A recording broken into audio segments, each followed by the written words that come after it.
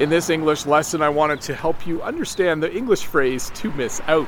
When you miss out on something, it means you don't go to that thing or do that thing. Here's a good example. If I knew that tomorrow, if I stayed after work, I would get free supper, I would say, I can't go, I'm going to miss out because I have other things that I have to do. If someone said to me, hey, we're going to go see a Toronto Raptors game next week, Thursday night. This is fictional, by the way. The Raptors aren't actually playing anymore. But I might say, oh, I'm going to have to miss out because I have other things that I need to do. So when you miss out, it simply means that you can't do something because you have to do something else, and then you miss out. You don't get to do it. The other phrase I wanted to teach you today is the phrase to miss the point. When you miss the point, it means you don't understand something. Sorry, there was a loud truck there. You don't understand something or you misunderstand it. When you miss the point. If I said to my students, let me think of a good example here. If I said to my students, you should study chapter 1 just in case, they might miss the point and think that they're studying chapter 1 just because it's fun, when the point was there might be a quiz or test on it. I don't think I'm explaining this one really good. But when you miss the point, it means you don't understand something or you understand it wrong. If you watch this lesson thinking that you are just going to learn 2 phrases, you've kind of missed the point. Because the point of this lesson is to learn 2 phrases and to practice your listening skills and to watch me walk around and show you the town and to get to know me a bit better. So hopefully you don't miss the point. So to review, to miss out means you don't do something because you can't go or you have other obligations.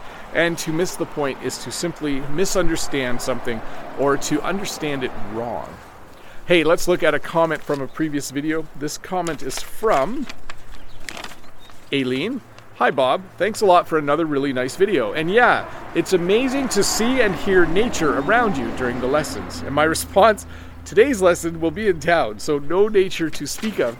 But certainly loud pickup trucks. I think that might have been in your field of view. I'm not 100% sure there was a loud pickup truck there. Hey, today, by the way, thank you for the comment, Aileen. So today I'm in front of an old building. This is actually an old feed mill. In fact, I think it says that somewhere way up there. I'm not sure if you can see it. It says Niagara Grain and Feed. This was a place that made feed for chickens and cows and pigs, but it has been abandoned for a long time. In fact, you can tell it's abandoned by looking at the flower beds in front of it.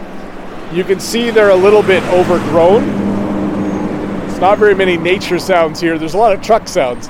You can see it's overgrown. You can't even use the stairs. There are signs here like no smoking and no dumping, so they don't want people to dump their garbage here. That's why there's a no dumping sign. But anyways, we used to get feed from here. When my parents were dairy farmers, this was one of the places. You can see a big green grain bin as well.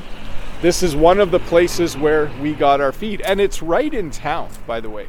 Like it's smack dab in the middle of town because it's located on the other side of this. There's actually a creek, and I think like 100 years ago or more, they used that creek to generate power. It's spring, and I think the bugs are starting to come out. Anyways, an old feed mill, no smoking, don't dump your garbage here. That would be rude. Thanks for watching this short English lesson. I hope I made some sense, and I'll see you in a couple days with another one. Bye. Hi, Bob the Canadian here. Thank you for listening to this English podcast lesson. If you would like to support me in the work that I do as an online English teacher, please visit patreon.com/Bob the Canadian.